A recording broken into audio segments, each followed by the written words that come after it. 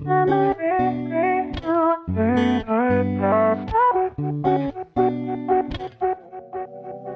could be my hometown, my somehow, those green lights. You could be my Badlands, Alaska, the frostbite. You could be my shipwreck, my downfalls, those blue eyes. You could be my Wild West, my regrets, the last flight.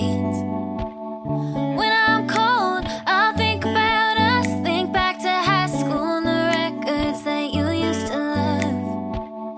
When I'm old, I'll think about us. Almost strangers, we're just close enough. Late night drives, blue eyes, too cold. You and I were just a memory. Late night drives, green lights, two souls.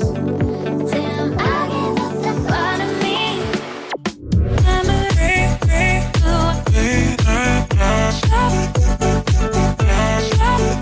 just a memory,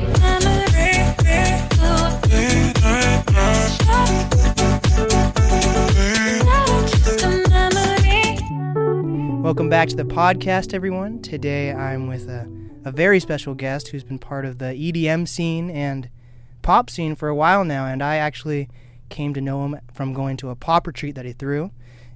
I know Nikki Buell and Anna Thompson, and they invited me to this pop retreat, and I came across this lovely man. His name is the one and only Fluency, or Alex.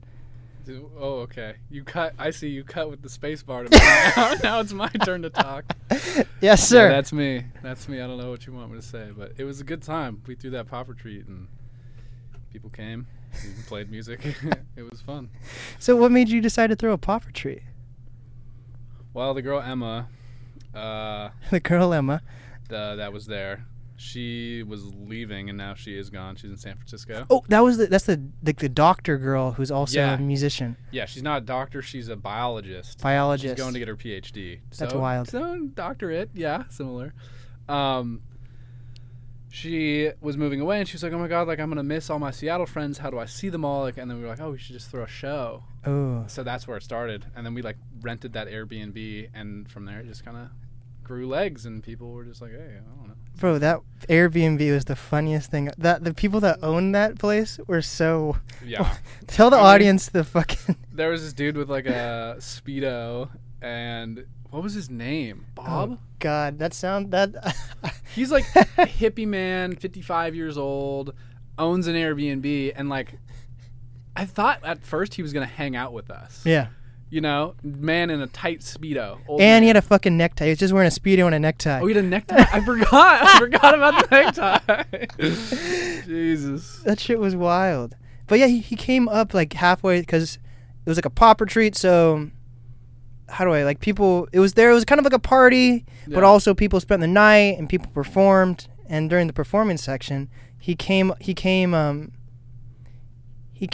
with this like fake inflatable camera and started taking fake pictures. Yeah. That shit was funny. It was a little weird, but it was fine. He just didn't ask, you know? Normally you get a press pass. I don't know if you heard this just now, but I think you might be clipping. Clipping? Yeah, like your audio. Audio? As long as you're not. I just heard your headphone, like, bzz, bzz, bzz. Are you... I think you sound pretty crisp. No, not me. I think, like... Hello? Check. Microphone. It was just when you laughed. Ha! Oh, we also put limiters on afterwards. Oh, okay. You got a limiter. This is a full-on podcast studio, Heck my yeah, man. all right. I just wanted to make sure you were all good. But I am using a keyboard to switch cameras because I'm that cool of a guy. It's honestly, respect. Like, I would be distracted as fuck. I'd be like, oops, I forgot what I'm doing. I'm just hanging out. So Yes, sir. I wanted to ask you before we started all this official intro stuff, what podcasts inspire you? Like, what do you listen to? Oh, shit.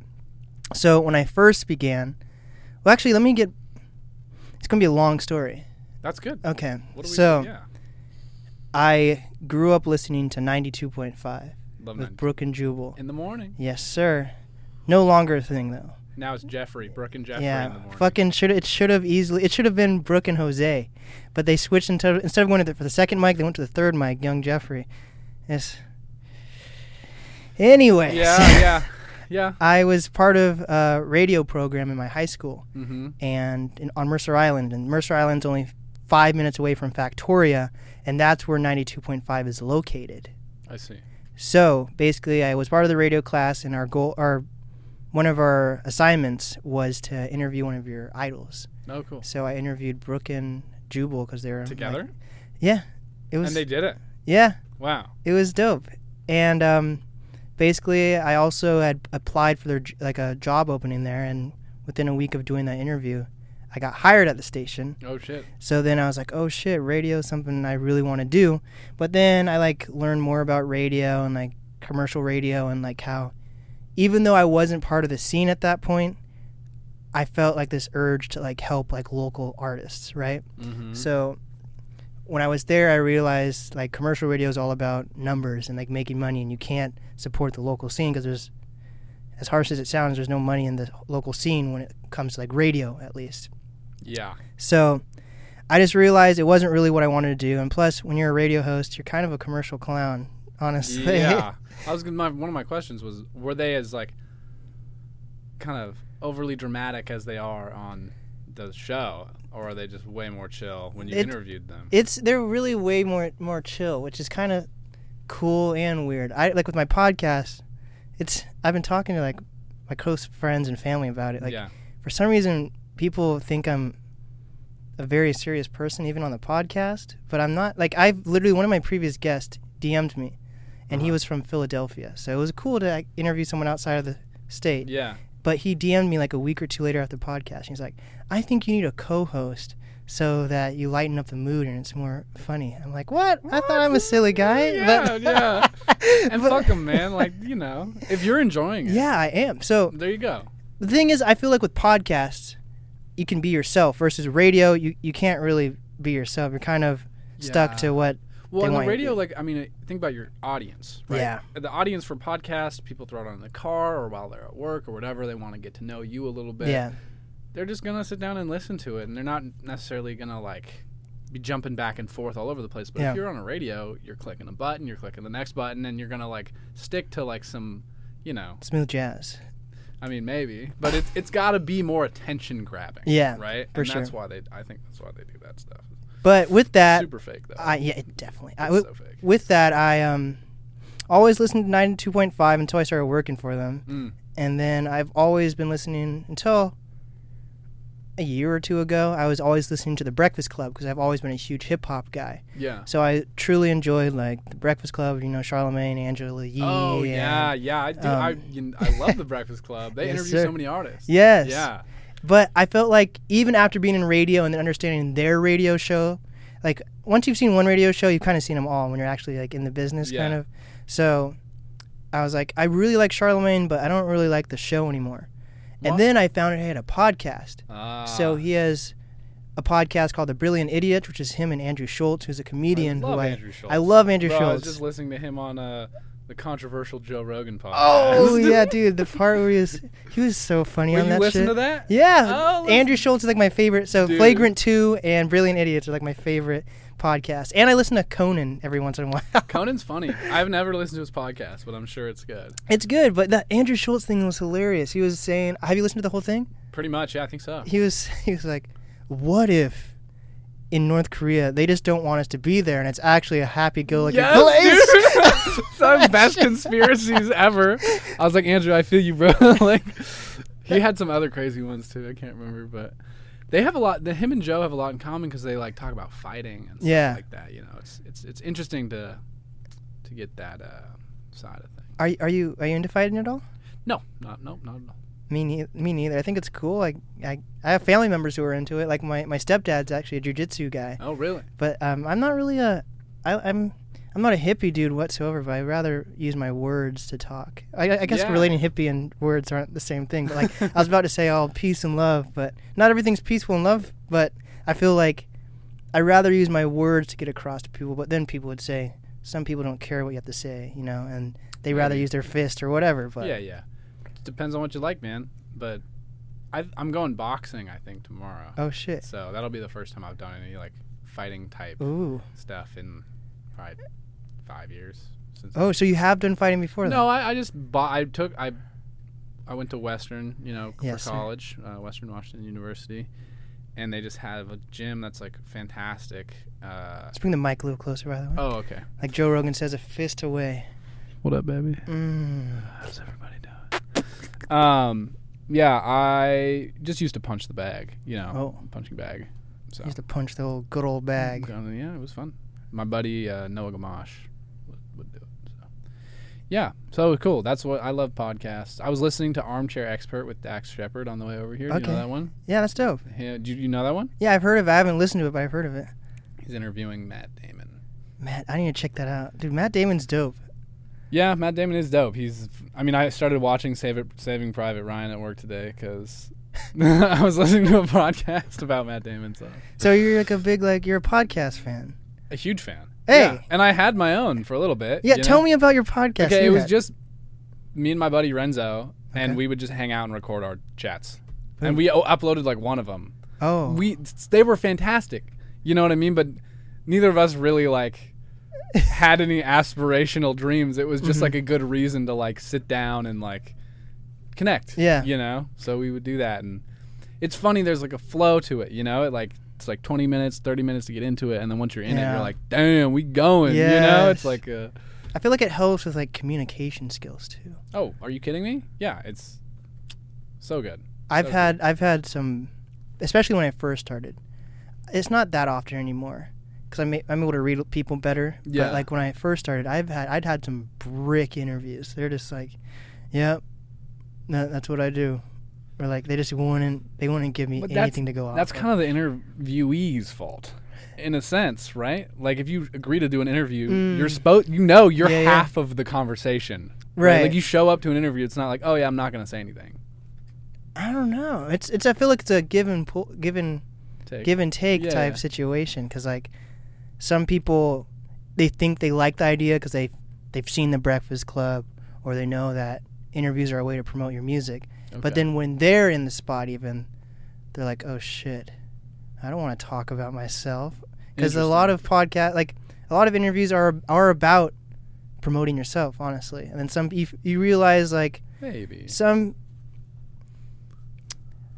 like, for my podcast, at least, I don't think, I try to make it so it's more of like a fun conversation versus just, promoting something. Yeah. But the stereotypical, like, interview, when you think of a celebrity being interviewed or something, it's to promote their music, their movie, concert, whatever it is. Yeah, you're right. So I feel like, I don't know. I feel like when I first started the podcast, especially because I didn't really have a name at first, people didn't know what to expect, but also they thought it would be more like The Breakfast Club, but then when they are on the show, they're like, what the fuck am I supposed to say? Because some people, especially because of hip-hop, I'm more hip-hop, so like people are like exaggerate what they do, and they're like, yeah, I'm killing grandmas and I'm smiling and then hanging out with my bros, but maybe they're not. Oh man! but they're not really comfortable with themselves, and they're just saying random shit. So then when they come on the show, they actually have nothing to say. It's just some people are bricks and not actually outgoing, and then you've learned that as being a podcast host. Yeah. And that's how I've gotten definitely better at choosing my guest overall. Yeah. It's important, right? Yes. Who you have on. Yeah. I mean, I don't know. I think what you were saying about the grandma. No, that's funny as fuck though. That people come on and they're just like, yeah, bro, I killed my grandma. Like, yeah, dog, and I took her chains. Like, took her dentures and all of that. And I pawned them for my fucking rollie. Yeah, what you were saying about... Oh, man. That was too funny. Now I lost my train of thought. What were you talking about? We were talking about bricks. Nah. Like people that are... I don't know. It is. People not being comfortable with themselves. Yeah, but that's a cool thing about what you do. Like, how can... Because you're an EDM producer. Is that fair to say? I do a lot of things. I mean, EDM production is one of them. Yeah. But you can't really lie when you're mixing instruments and... Just having like you're making genuine like music and sounds versus. Well, no, you can't lie. But okay, first of all, I don't think any rap that is ever any good is full of lies, right? It might be like a cap, you know, like a lie, I guess. Cap but emoji. But exactly. But the people who sing or rap or whatever, they believe what like they're saying. You know, like that. I think is what makes good music. time and time again, every single time, it sounds and is an honest expression of self. That's just what good music is. Like, it doesn't matter. What about like breakup songs? Do you think all breakup songs are actual experiences, or do you think some of them are stories? I think whether or not you're feeling that way in the moment, I think a good song, like a good breakup song, most of the people who have sang a good breakup song have experienced a pretty hard breakup. And maybe there are some people who are just really good actors, you know, because I think that is, you know, there are people who are good actors, like fucking actors. Whoa, you know? Yeah. Oh, shit. Yeah. And then, you know, there are people who do like Broadway, musical stuff and like that kind of stuff. You know, you're putting yourself in a character, so you're expressing through a character. But I think at the end of the day, there is some honesty that you have to tap into. And for the artists that I like, I think it's generally more tied to their actual experience. I think that is really what connects me to a lot of the music that I like. And what music do you like? That kind of music where it feels like an honest expression of that actual person's life. But how can you tell if it's like a real person's experiences? I can't really necessarily, but that's just the feeling. Like if when I hear their intonation, like you can tell when somebody's saying something with their chest and that they're not like lying to you. You know, I feel like maybe there are people who are good liars, but like sociopaths. Yeah, right. Like I don't know, but most of the times, like what do you think? Do you think you can tell when people are lying or like just not telling the truth 100%? Oh shit, I don't know. I feel like I can tell when someone in general is like a sketchy person. They give off a sketchy energy, but like if someone seems like a trustworthy person but they're good at lying, I might not know. Like That's I can't if someone's just like it depends on what it is. Like I get uncomfortable when I lie, right? Yeah. Do you get uncomfortable? I look around or my voice gets higher than it already is. I swear, maybe it's just, I mean, this is insanity, but I feel like other people are really good at picking up on how you're feeling, like if that makes sense. You know, like if I feel a little off, I feel like everybody around me can kind of tell. So is that a talent to like do a good lie? I don't know if it's a talent. Maybe. I wouldn't call it a talent. I feel like that's probably bad. Like deceiving people is no good, right? It's not, but like it's sort of anything can be a talent. Like I don't think I'm good at that. Me neither. I hope you're not good. Yeah, I'm not. I'm a terrible liar. So let's get into the pop scene. Actually, I think that's really dope that you've tapped in. Have you always been tapped into like this pop realm? Maybe. I don't know. I mean, I guess I don't really make as much music anymore. I work full time, so it's like a different life than making music. So have you like given up on music? No, definitely not. But like I'm 25. I've made music seriously for 9 years, and I had like a decent amount of success. But like, you hit a certain age, and I want to have kids at some point. Like I don't know when, and I'm not in any rush.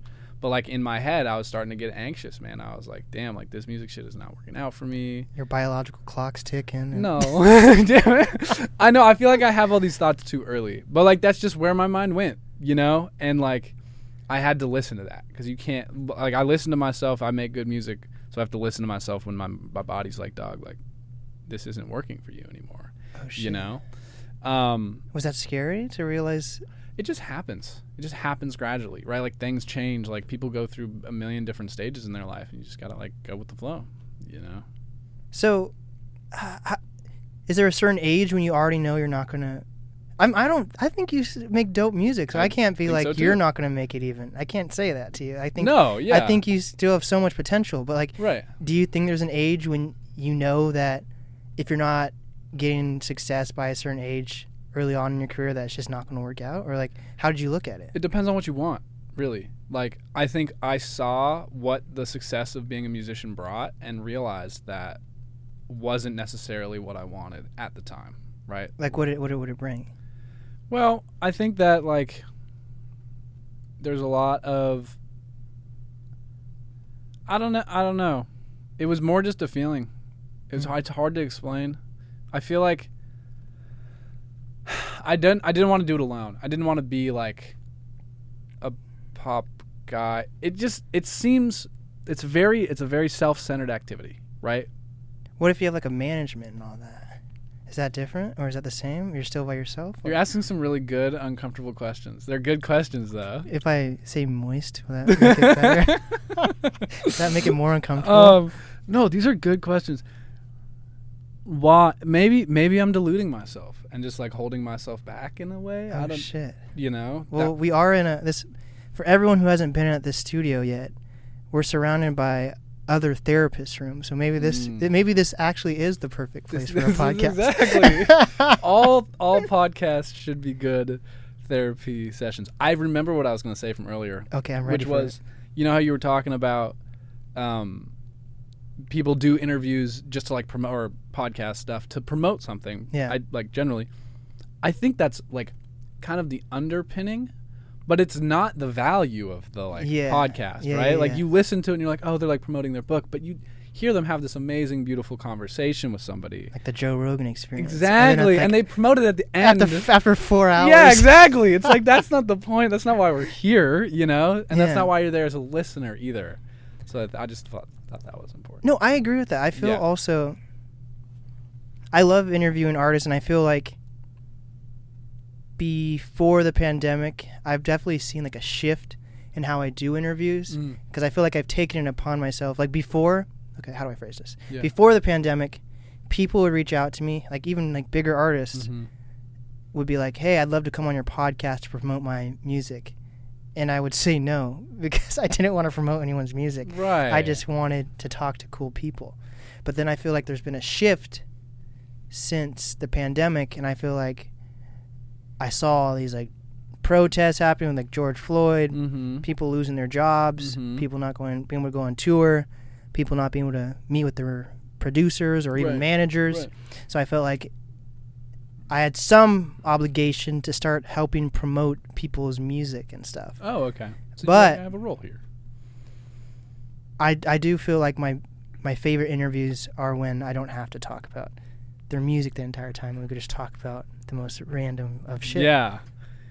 But I think that comes with age also. Like I feel like if I'm interviewing some super hungry artist who's maybe not even 21 yet, they might, first of all, not have enough life experience to talk about grandiose things. Sure. And they might just be hungry and be like, okay, this is cool. I have a podcast. I've watched enough interviews to know what interviews are about. It's about promoting my music. Hopefully I can be in here, in and out within 30 minutes, you know. But that's not valuable. Right. As a podcast. So I stay away from those, but sometimes I have to do that because sometimes they're my friends and they don't have other outlets, or I don't know.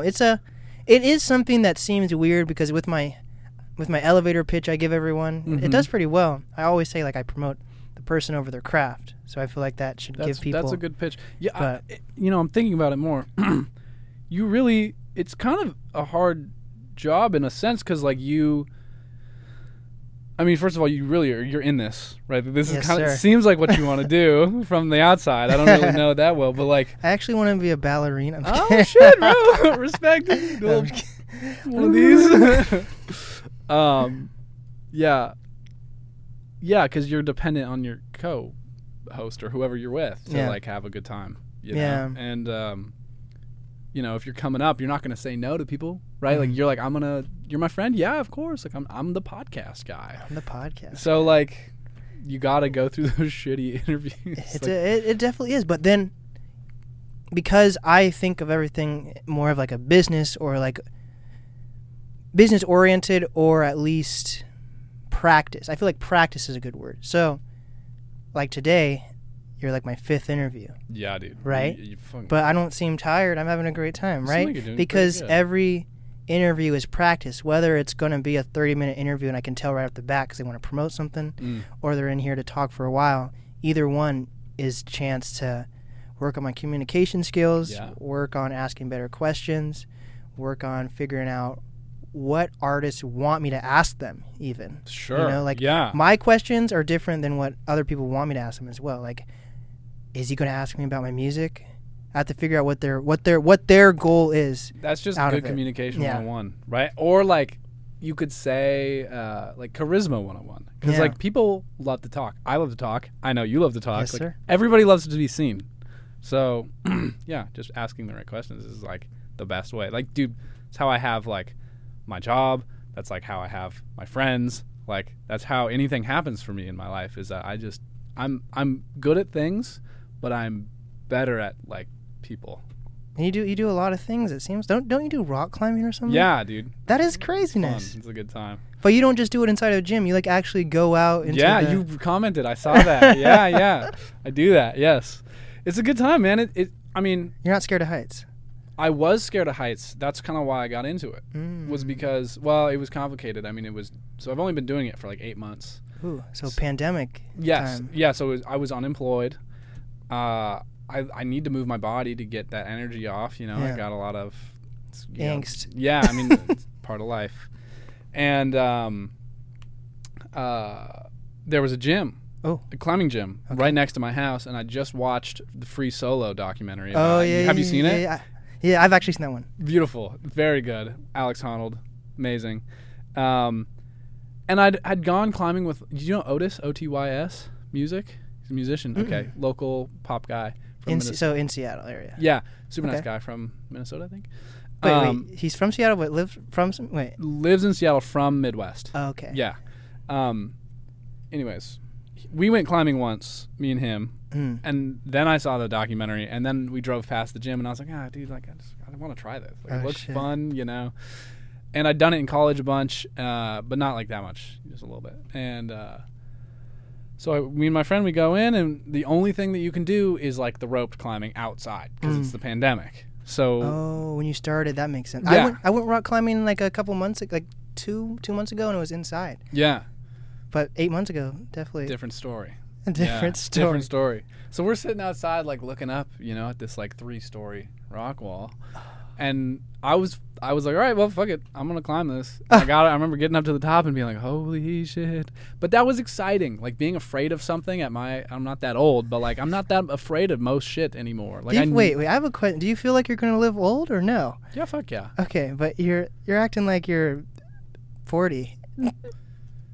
Okay. Maybe well, plan ahead though. So maybe I don't know. I feel like I'll probably be like 90, 100. Oh shit! Yeah. There we go. Yeah. So continue, story. No, you're good. Yeah.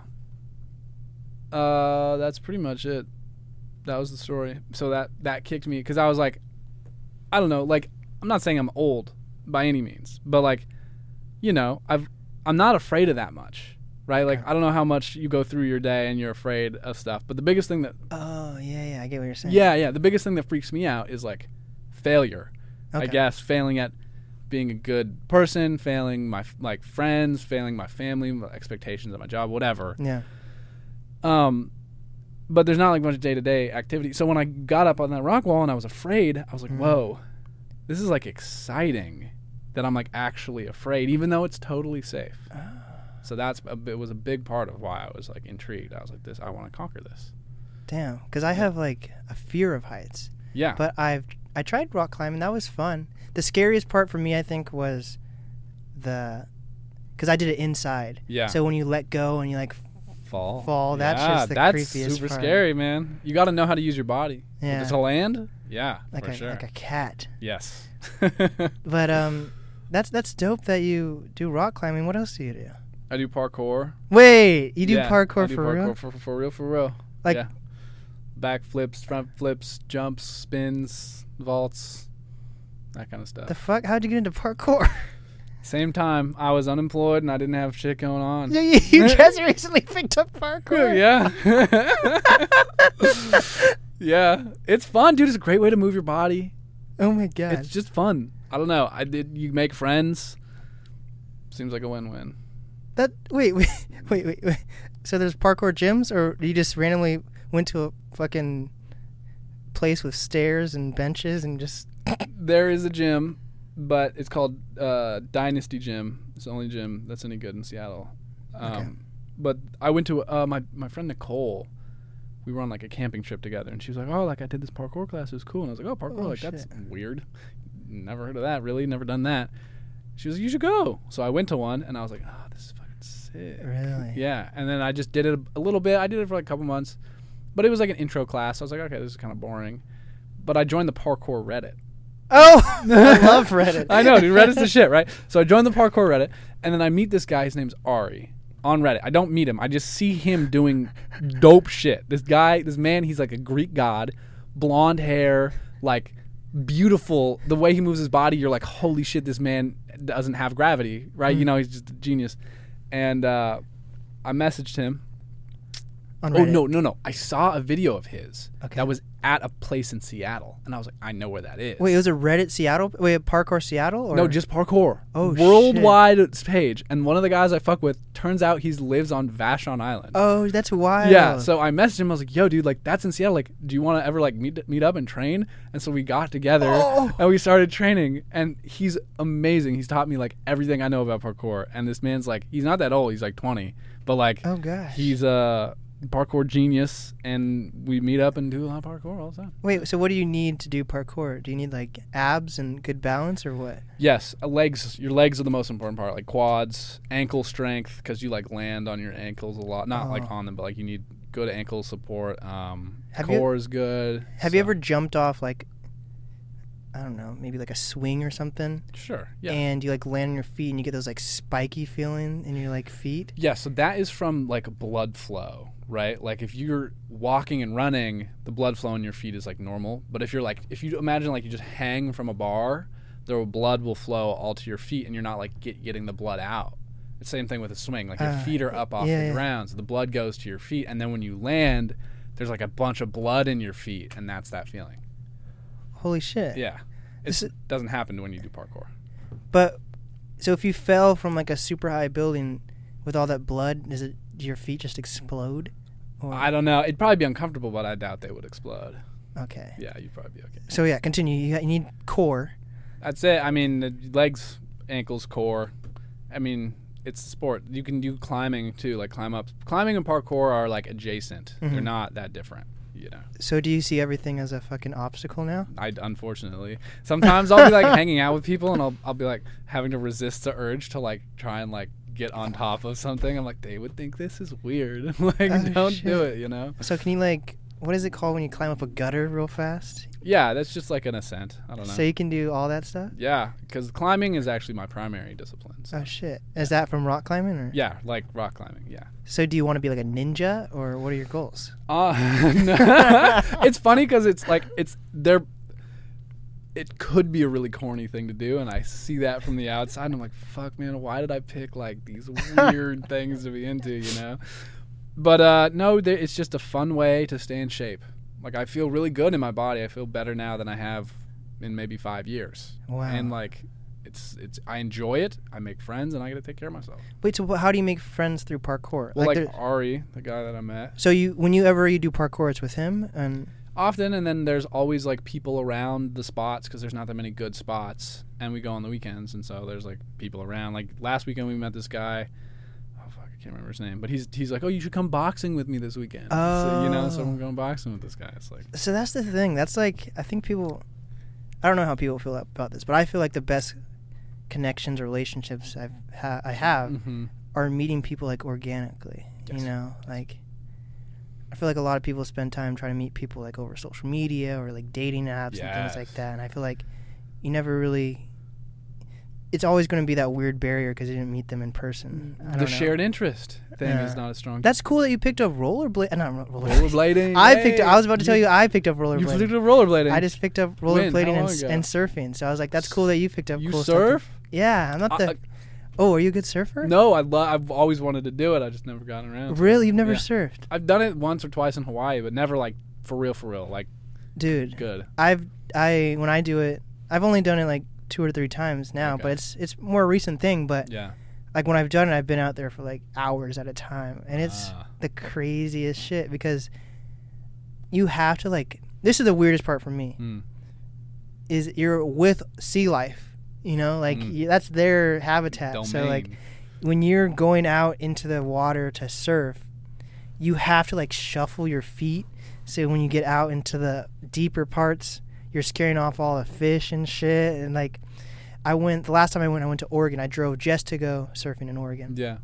In this cool little ocean town called Yahoats. Yahoats. And that's where I stayed, at least, at an Airbnb. And then we went surfing in Newport at Otter Rock. Nice. Otter Rock. Nice. And like I guess it's well known for having like stingrays and stuff. Oh wow. So you had to shuffle your feet, and a few times when I was, because we were there for like 5 hours surfing, and like I'd shuffle my feet, and every couple minutes or so I'd actually like step on like a baby stingray and shit. It was the scariest thing, and like one of them tried to like nibble at me, and it was but it's cool. And then I recently picked up rollerblading because my stepdad's like, he could have gone pro for like rollerblading. Like rollerblading, like tricks, like skateboarding, but like rollerblading. Okay. See, people don't realize that like when people think of roller skating and rollerblading, they think of you're just in a fucking ring. But like, I'm happy that you see it. It's actually fucking tricks. Yeah, for sure. So he's been teaching me how to rollerblade, and he has like a crazy setup, and like I just picked some up off of fucking OfferUp for $50, and then I see his setup, and I was asking him about his, and he has like, it goes your boots, your frames, and your wheels, and those all cost like a different price range. So like your boots alone could be like $300, your frame could be another like 70, your wheels can be however much, right? Yeah. So it was a crazy expensive setup, and then mine is just some fucking shit I picked off OfferUp. So right now, because I'm not super good at like rollerblading yet, I'm debating whether or not to invest into these new rollerblades I want, because like right now I'm not really enjoying the ride on these, but they're like the ones I want look dope as fuck. So I might invest in some new rollerblades, but I keep rollerblades in my trunk, so like I can just pick up whenever. And we have the studio's in Green Lake, so and like the Green Lake's just right there. Go around. There's a skate park too. Oh shit! There's a skate park. Yeah, like Lower Woodland Skate Park. Is that? Yeah. Damn, I need to learn more about. I really didn't know this place existed. Isn't that weird? Where are you from? Yeah, so I grew up on the east side, East Seattle, Mercer Island. That's right, you said that. And now in Snohomish. Yeah. And I don't know. I'm learning a lot about different parts of Seattle. It's kind of cool to see. Where'd you go to high school? I grew up like my entire life on the island almost. Wow. So preschool. I was born in Totem Lake, so Kirkland area. And then by the time I was in preschool, I was on Mercer Island, which is a crazy experience. Like everyone's like, "Oh shit," blah, blah, blah, because like I was like the only black guy, of course, like on the island. It was wild. So like how I see the world is very different than a lot of people see it, and then I feel like well, quantify that a little bit. How so?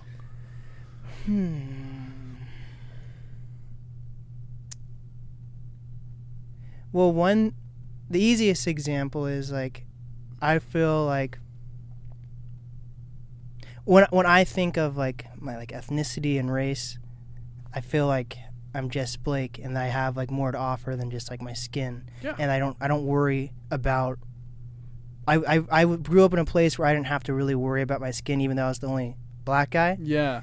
Everyone, because like there's no like everyone relatively makes the same amount of money on Mercer Island. It's like a very wealthy area. So like you've at that point when you have that much money. I'm not saying my family per se was even wealthy, but when you have that much money on a place like Mercer Island, the last thing you're worried about is like money and fighting over shit like that. Like you're on like a different playing field with each other, and you can see each other in a different light. Right. So like I was able to make different connections and see people differently and not worry about skin tone and things like that. And now when I'm like out in the real world, like I would feel comfortable walking into any job in Mercer Island and be like, hey, I live here, I live on the island, go to school on Mercer, at the high school, I'd love to have a job here. And there would be no question, no one would be like, oh, you're black, I don't know if you're going to be a good fit here. Right. But now that I've left the island and I live in the fucking woods, Snohomish, where like the closest city to me is Monroe, and that's I really don't know if this is a bad word or not, but like I hear the word hick, right? Like people hick, think, but I wonder if people are just so used to saying that we forget that. I don't know if it's like slander or not. You know? Definitely not a positive word. Yeah, but I don't think call a hick a hick. I don't know. It depends on who would be offended. I'm not like I wouldn't identify. In that way. Right. So I don't know. So you have to ask him. So with that, like I definitely feel like my blackness when I'm going to the grocery store at fucking Monroe. That's the closest city. Right. And then like I see my friends that are artists, and like a lot of artists, like a lot of artists in the Seattle area didn't come from like wealthy areas, so they've had to struggle with like finding a job that pays well and make their music, and they feel like they have to fight against like diversity and all these things. But because I grew up in a very educated, fortunate place, I was able to figure out what I wanted to do with my life when I was in high school and like actually set those things in place. Like there's not a lot of schools that have a radio program, or like I was able to have like good jobs by the time I was like 15. Wow. Versus some of my friends just now are getting jobs that are like artists and shit. Right. And so I just feel like I'm able to look at things differently and not think that my skin color holds me back, or like how I think holds me back. Like I think I'm educated with how I talk, and I don't have to worry about like putting on like a white voice or anything like that. I feel confident in who I am, and I feel like a lot of people feel like their upbringing may make them feel lesser or something. I don't know if that's the right way to phrase it. I mean, I'm pretty white, you know. Like, I grew up here, so it's like I can't imagine what that's like. You know what I mean? Like I don't know. Yeah, I don't. Me neither. Like I guess I'm like when people look at me, they probably think I'm black, and I feel like other black people they're so proud, or they know they're black. Yeah. But like the OJ thing. I'm not black. I'm OJ. Yeah. Right. I feel like I'm. I know I'm black, but I'm Blake, and I know how to conduct myself with different people and talk. Like I'm the last thing I'm thinking about is like how I'm speaking to these people, or like what do I look like. I mean, I think that it's interesting. You're like experiencing profiling for like after like living becoming an adult. Yeah, right. And I think most people probably experienced it the other way around. Yeah. And so it's like, but you know, I think we're all a little bit racist. Like, unfortunately. Like ideally that's not the goal, but like like that's just like the reality of the situation is like we like people that look and talk like us. Yeah, it's easier to communicate with the people that have our dialect because you don't have to repeat yourself. You don't have to like and that's just how it is. Super unfortunate that leads to conflict, But I was telling Trey, because he's queer, and like a lot of artists feel like whether they're reaching out to me, like I'll have people reach out and the first thing they say is I'm a queer artist or something, or like why not just artist? Like Trey has to tell me that he's queer during the interview, or feels like he has to. Right. Like I feel like we're gonna get to a point in the future, in like a very Total Recall type way, deep in the future, that the last thing we're gonna be worried about is fucking race and color, sexuality. I hope that's. It seems like that's the direction we're going. Yeah. I hope that we can get there. Because, but the problem is, I don't know. There's a lot of systemic bullshit. Who knows? Like one parkour at a time, I feel like. Yeah, I feel like you just got to do what you can. Like, that's what I just try to, like, do what I can. I don't claim to know what's going on. Yeah. It's just so complicated. Like, everybody's got a different opinion. Some people are hurt by some things. Some people aren't. Yeah. So. I think overall, the biggest thing I learned from growing up on the island is open-mindedness. Yeah. That's the key, man. I don't know. But like, what was your upbringing like?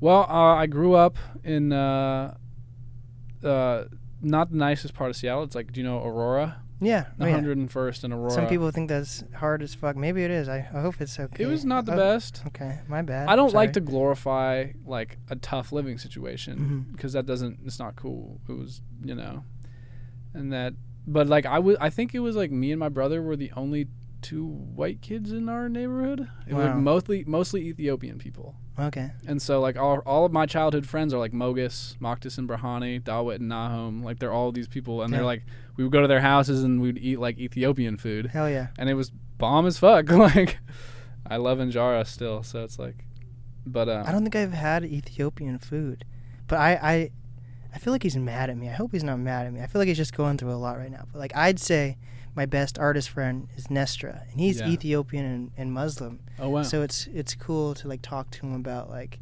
how, because his family is Ethiopian and Muslim, they definitely don't think music is even a possible career path. Wow. But so he had to like fight between doing music and staying true to his traditional values. And Wow. it's always interesting to talk to him about that. But I guess I've never had Ethiopian food. It's with good, him. man. Well, if we He's hang been a out busy again, we guy, should though. definitely get some Ethiopian food because Yes. it's bomb. There's a place, I can't remember what it's called, but it's on Capitol Hill, kind of by Cal Anderson Park. It starts with a Oh. Q, and it's like pretty good Ethiopian. QAnon or something. Yes, that's it. Oh my God, the QAnon restaurant. It serves Ethiopian food. Yeah. So you felt like, do you know the band Everclear? No, do you but know I've had Everclear. do you There's this song for some reason. It's like one of my favorite songs right now. It's from the early 2000s. Okay. It's called Father of Mine. It's like, Father of Mine, where did you go? Okay. I I mean, that was fire. Okay. I think I know the band. It's like rock. Yeah. It's like almost like punk. like Yeah. pop punk rock. So anyways, one of the lyrics is this guy is talking about how his dad left him when he was like 5 years old, Yeah. and that he grew up in a black neighborhood. Mhm. So maybe you're that Everclear guy. I'm him, or I'm his father. No, Wait. I'm the guy. Yeah, I think you're him. You're not the you're the kid I'm the growing up in kid. that black neighborhood. I'll show you the song afterwards. Maybe you'll relate But to it. you know, like I only realized that later, right? Like I didn't realize, like, oh, like me and my brother are like the only Yeah. white kids in this neighborhood. Like we didn't know, we didn't So care. they treated you like family, basically. Yeah, we were. We all hung Yeah, out. I mean, that's like awesome. when it snowed, we'd go outside and play in the street with, it was like the summer we'd do slip and slides together. It was all the same, right? So It's weird. I thought like you think if you go to like a school or something that's like mixed, that everyone would be more friendly. But you still, when you see like schools that are like Asian, Mexican, white, black, you still see like a lot of kids sitting at the Asian table. Yeah. Like what does it take to mix these? I don't know. I mean, like I feel like it's cool to be in music and see all these different ethnicities, but overall, because we're in like the Seattle area, a lot of artists, no matter what, are going to be like white. most people here are white, But I feel like Yeah. if you're a rapper, I see a lot of black rappers, right?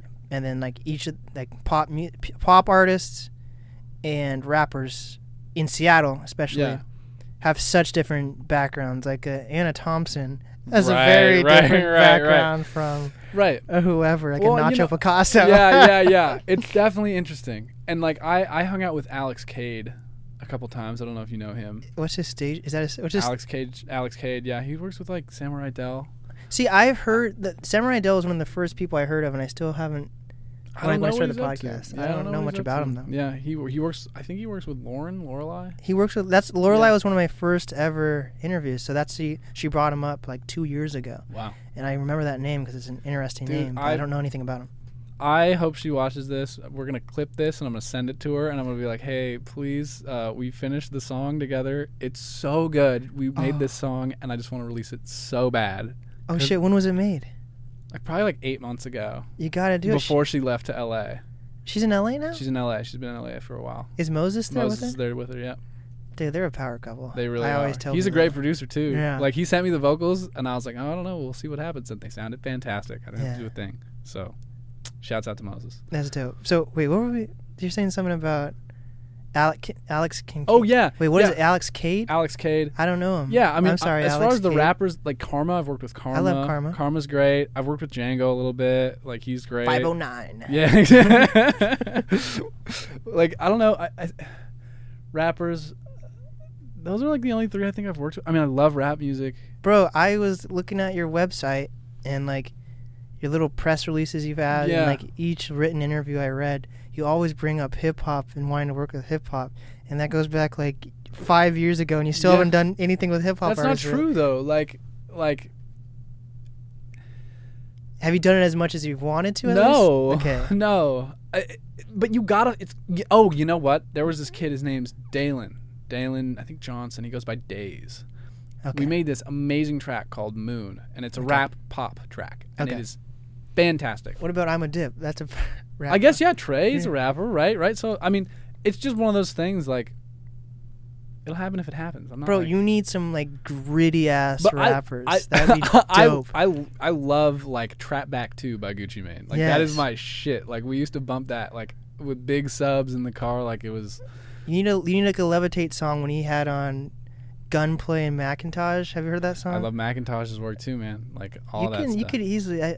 What has it been like? Why haven't you been working with these? Why haven't you made these songs yet? Well, because the connections. Like maybe this will lead to there me go. doing. You know what I mean? Like I'll help you out. Okay, bet. Let's go. Yes, sir. Honestly, it could be an amazing connection. I love rap. It just depends on like who you meet in person and like. Oh, you know who else I tried to work with? Campana. Oh, I love TJ. Campana. Yeah, I made a couple beats for him. I think part of it, what it is that rappers, they're not like, oh, this guy, like he really gets me, or he's a rap producer. Like, I don't know if they see that I actually truly do love rap music and like want to like put them on a platform and like elevate their message or their personhood or their artistry. Like I really do. I want to work with them and I want to promote and I want to do the thing, and the thing. I think when I sat down with TJ especially, I don't think that he really knew that I was like into it, or he just wasn't impressed with what I had to offer. Wait, so you talked to him in person too? Yeah, I know TJ. He's Peter Kruger's roommate. So it wasn't like I was going to be like, maybe you just haven't had the chance to meet him in person. It would be a different experience. No. But you met him in person, you showed him what you had, and he still said no. He didn't say no.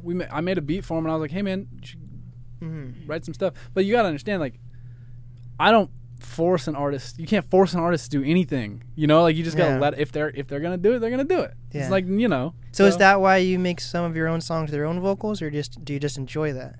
I enjoy it. Do you ever feel like you run out of artists to choose from, or you don't know who to reach out to next? Yes.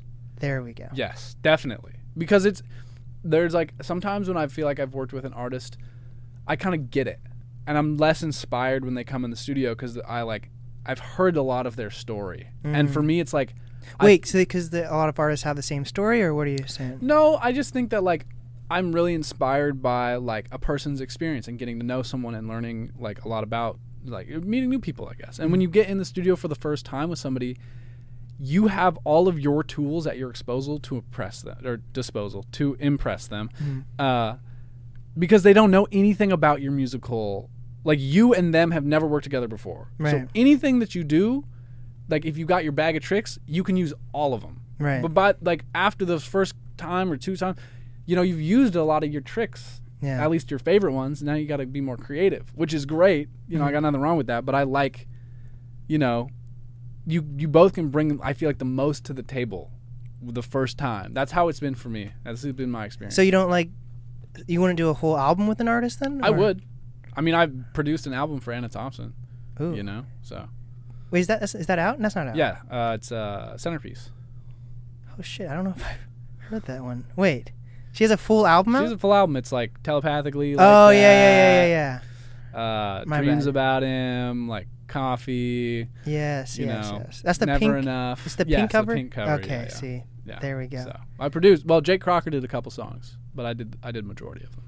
Yeah, Jake Crocker's a newer person I've heard of. I know a lot of people. I know he's been in the game. I know he's been in the game, but he's like a newer name to me. And we were supposed to do an interview a while ago, back in like January or something. But yeah, I talked to so many people. I sometimes forget to follow up with other people. But, I understand. So. Were you ever focused on? Were you ever part of the music scene then, or like when I think of the music scene, I guess it's the people that are performing at a lot of venues are like rappers and bands, like. I performed live. I performed at the Showbox. I did Capitol Block Party. Okay. I opened for Black Bear, Joey Badass, Kyle, I don't know who else, Joyride. So. But you don't do like local shows really. Like when I say local shows, you're not going to like a Macintosh show and opening up for him or like these local. Well, they're rappers. But that's still. So what are they? So I've only seen like rappers and bands do shows. Like, what do these other genres do? Do they do shows also that are local, or do they have to be on like big budget tours or whatever? Yeah. I mean, when I opened for Joyride, he's like an EDM act. He was on a nationwide tour. I opened for Black Bear, nationwide tour. Kyle, Joey Badass, nationwide tour. We played. I mean, obviously, Capitol Block Parties like. Dope. So that 2 years ago, or?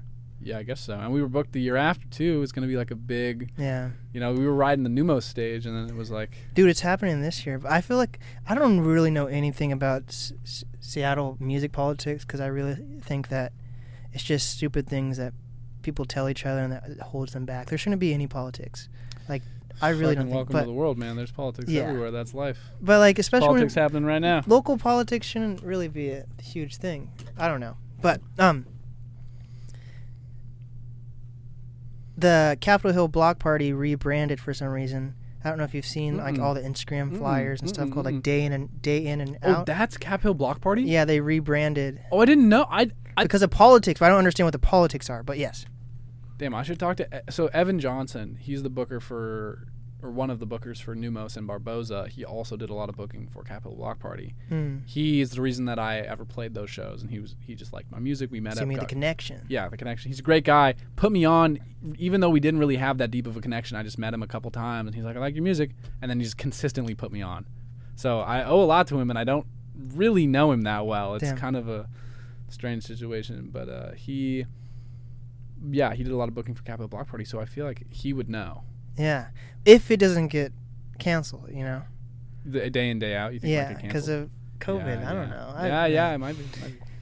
Wait, so but what I'm trying to get at is you never have been part of the actual local music scene and going to the local No, show, yeah, I have been a or part. you I mean, have? I'm definitely part of the local music scene, but just not like if you say like Macintosh, right? Like I'm not gonna Rap. You're not rap, I'm but not like, a rapper. but is there like, so what genre would you say you're mainly in?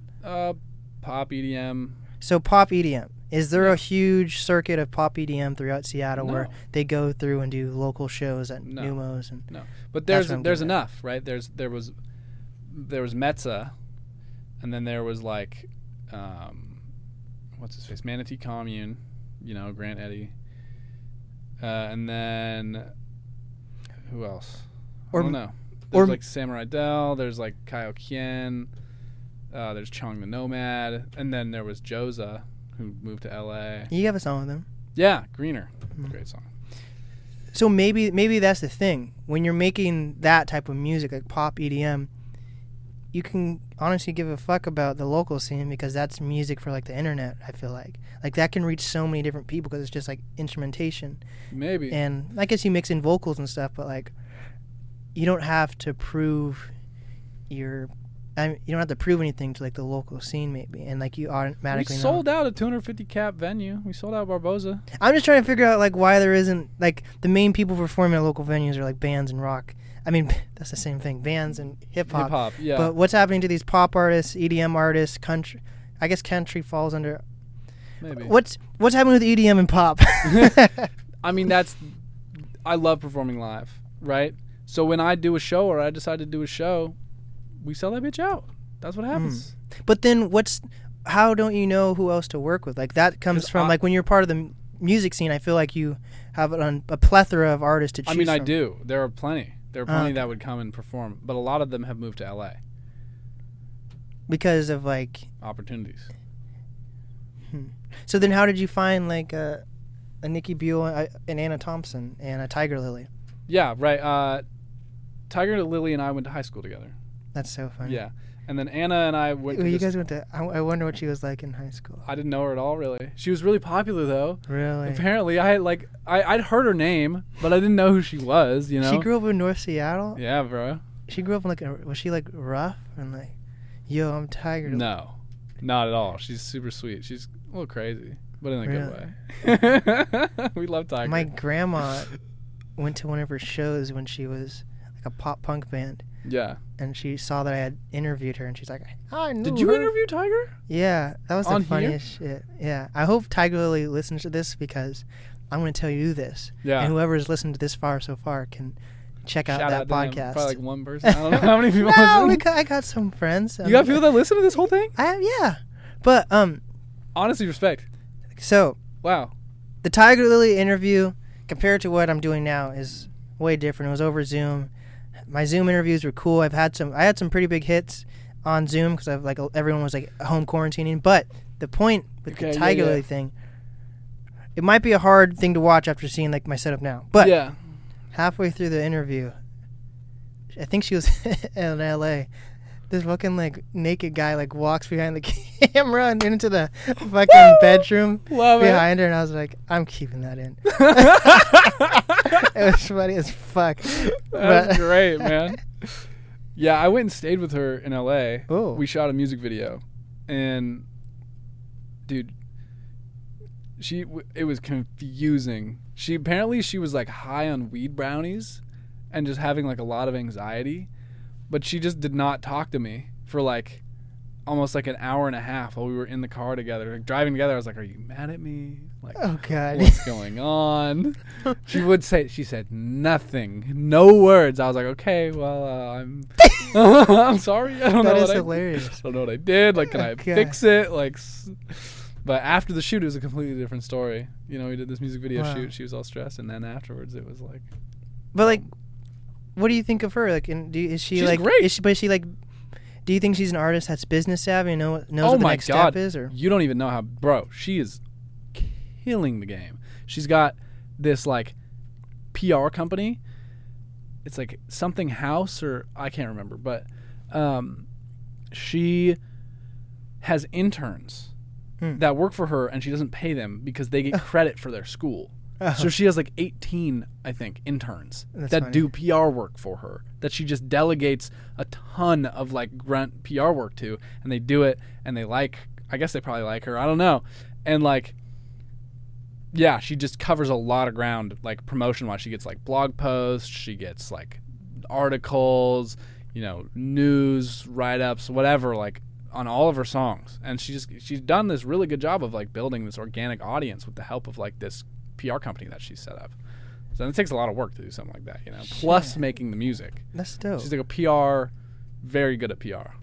Well, that's so funny. Like, I wouldn't have thought that you went to school together, but that's funny. Yeah. So then what made you guys end up making music together then? Well, we just like reconnected, like started messaging each other in like LA, and you were in LA and she was in LA at the same time? Yeah. What were you doing in LA? I was visiting Joza. Okay. And my friend Evan. Shout out them. They're great. They really are. And yeah, and then we were like, oh, we should make a song together. That's always where it starts. You make the song together, and then you like put the song out, and you're like, oh my god, it's so fun. You know, and then you just like become friends. So wow. Yeah. And then what about Anna and Nikki? We met at an artist retreat. Or me and Anna did, and then we produced like telepathically her song, and then. Oh wait, so what artist retreat was that? It was LDE3, Last Defense Entertainment. It was this guy Tieran Simon. Never heard of him. Were there more pop artists there? Was it a pop retreat? Yeah. It was a kind of like yeah. There was rappers too. It was like the whole Seattle scene, not a whole, but like a big part of it. When was this? Like a little, like this time last year. Damn. Yeah, it was cool. That sounds dope. It was really. Where was it at? It was like this big cabin in Eastern Washington. What? It was really nice. It was like on the water, and there's like paddle boards. And Jesus, I wish I had gone to that. I know. I mean, you know, I wasn't my event, but I would have dope. invited you. And so you met Nikki through Anna, I'm guessing. Yes. So that's the life story. And then what intrigues you about Anna to like want to work with her? And she was just a good singer. She knew what she was doing. She was young for some reason, but like. For some reason. I mean, 'cause people who are that good generally aren't that young. That's what I've been realizing too, Yes. because I like a lot of these people I think have their shit together. Yeah. Maybe they do, or maybe they're just. The point is, a lot of these artists that I'm trying to work with in the music scene and have been working with, I'm expecting them to be like closer to my age. Right. But they're like 30 almost. Yeah. And I'm like. Yeah. How do I kind of understand what's going on more than you guys do when you're 30? Or like I don't know what I feel like people need. There's not enough like communication on steps, so I feel like everyone has to figure out their steps at their own time. But that could be sped up. You think so? 100%. Like if you knew what bands do to tour, or what rappers do to book more local shows or whatever. Like if bands knew what EDM artists do to whatever, Get you know, numbers like online. Yeah, Instagram all those followers. things. Yeah. Like that's why I've spent 2 years solely interviewing hip hop artists. Yeah. So over the past month or two, I've switched to like bands and pop artists. And I'm like, how are none of these other genres in Seattle connecting or whatever? You, it is? my man, are the connection. Hopefully. Yeah, that's it. That you found, like, if you see a missing, that's that's an easy fix. I feel like. Yeah, You know, there's you're a the lot guy. of easy fixes, but I feel like people just don't see it. You just gotta step. It just takes stepping back and looking Well, at the you've bigger been picture. building this knowledge base, Yeah. this soup, like through. Knowledge. Yeah, bro, fucking knowledge, man. That's real though. Like Yeah. a real experiential knowledge base. It's different from anybody else in the Seattle music scene. Yeah. I think, you're talking about touring or whatever, booking shows. I just don't think that's gonna happen here. People are afraid of COVID. Oh, well, right now we're fucked. I don't But, think it's going to go back. I don't ever think it's going to go back. Wait. You don't think touring's ever going to happen again? Not here, What do you mean by here? Seattle. Like in 5 years, touring's not coming back. Can you break that down to me and why you think that? I've said this for over a year. This is not a new idea. Okay, but I've only June known 2020. you I've only known you for how long now? We had a great time on the Poverty, though. You're a dope, man. That was fun, man. Yeah, That was a great time. That was a good ass time. I would do that whole thing every weekend if I could, man. Dude. That was so fun. We'll figure stuff out. I'll help chip in. We'll do another thing, something like Honestly, we should. I know that there's plenty of people around here. It would be Dude. fun to do. Like, there's a bunch of people from LA that I know that like are all musicians. They're a little older, but if we could coordinate an event and then they would all fly back, Yeah. and then we could all do it like all at once. that. Yeah, you know. there's. So, yeah. So what were we saying? We're saying that would be dope. Though. Like proper treats are so yeah. dope. I can't remember what were we talking about. Wait. Bands and connections. Oh, the not coming back, COVID, and the Yeah, shows not coming yeah. back. Yeah, I've said. I even wrote it down. June 2020. What do you got in your mouth? Poke. I have like a fucking fish. Is it stuck in there? Yeah, You man. toothpick? No, I don't. Fuck. You don't need it? No. Okay. All right. Something smells fishy. I'm just kidding. Yeah, I don't know. I said June 2020. I was like, this is never gonna end, right? The COVID thing, it's here to stay. Why do you think it's here to stay? And then I'll tell you why I feel like it's here to stay. It benefits the richest people in the world. It benefits, whoever owns Google, whoever owns Facebook, whoever owns Apple, whoever owns Amazon. The most powerful, camera things, like digital technology, right? Like Camera. digital technology does not want people in the same physical space because that reduces the amount of people. Yeah. So you think it's less... Maybe the reason why COVID's spreading is because... I was thinking it was just because people are like against each other and they're like they just want to do their own thing. And like... instead That's of, part of it, right? Human nature. But maybe that's because that's how it was designed through like these apps took advantage of people That's what I being think. selfish. Yes. Yeah, I think 100% think that that's what's happened. And it's interesting because I grew up in Seattle and it's been really hard for me because I'm a really community-oriented kind of guy. And I love seeing people in real life, and that's like a big part of who I am. And, when people are like, oh, like, we can't get together anymore, right? Like that makes it really hard for me to like want to stay here. Yeah. But I'm going to. Why are you know- going to stay here? It's my home, and this is where my people are. You know what I mean? You people. Exactly. My people, exactly. I don't know. Like, I wish that I was from somewhere like Austin or wherever that like didn't give a fuck about the COVID. But like, But those people are getting railed, and they don't even care. That's so, how...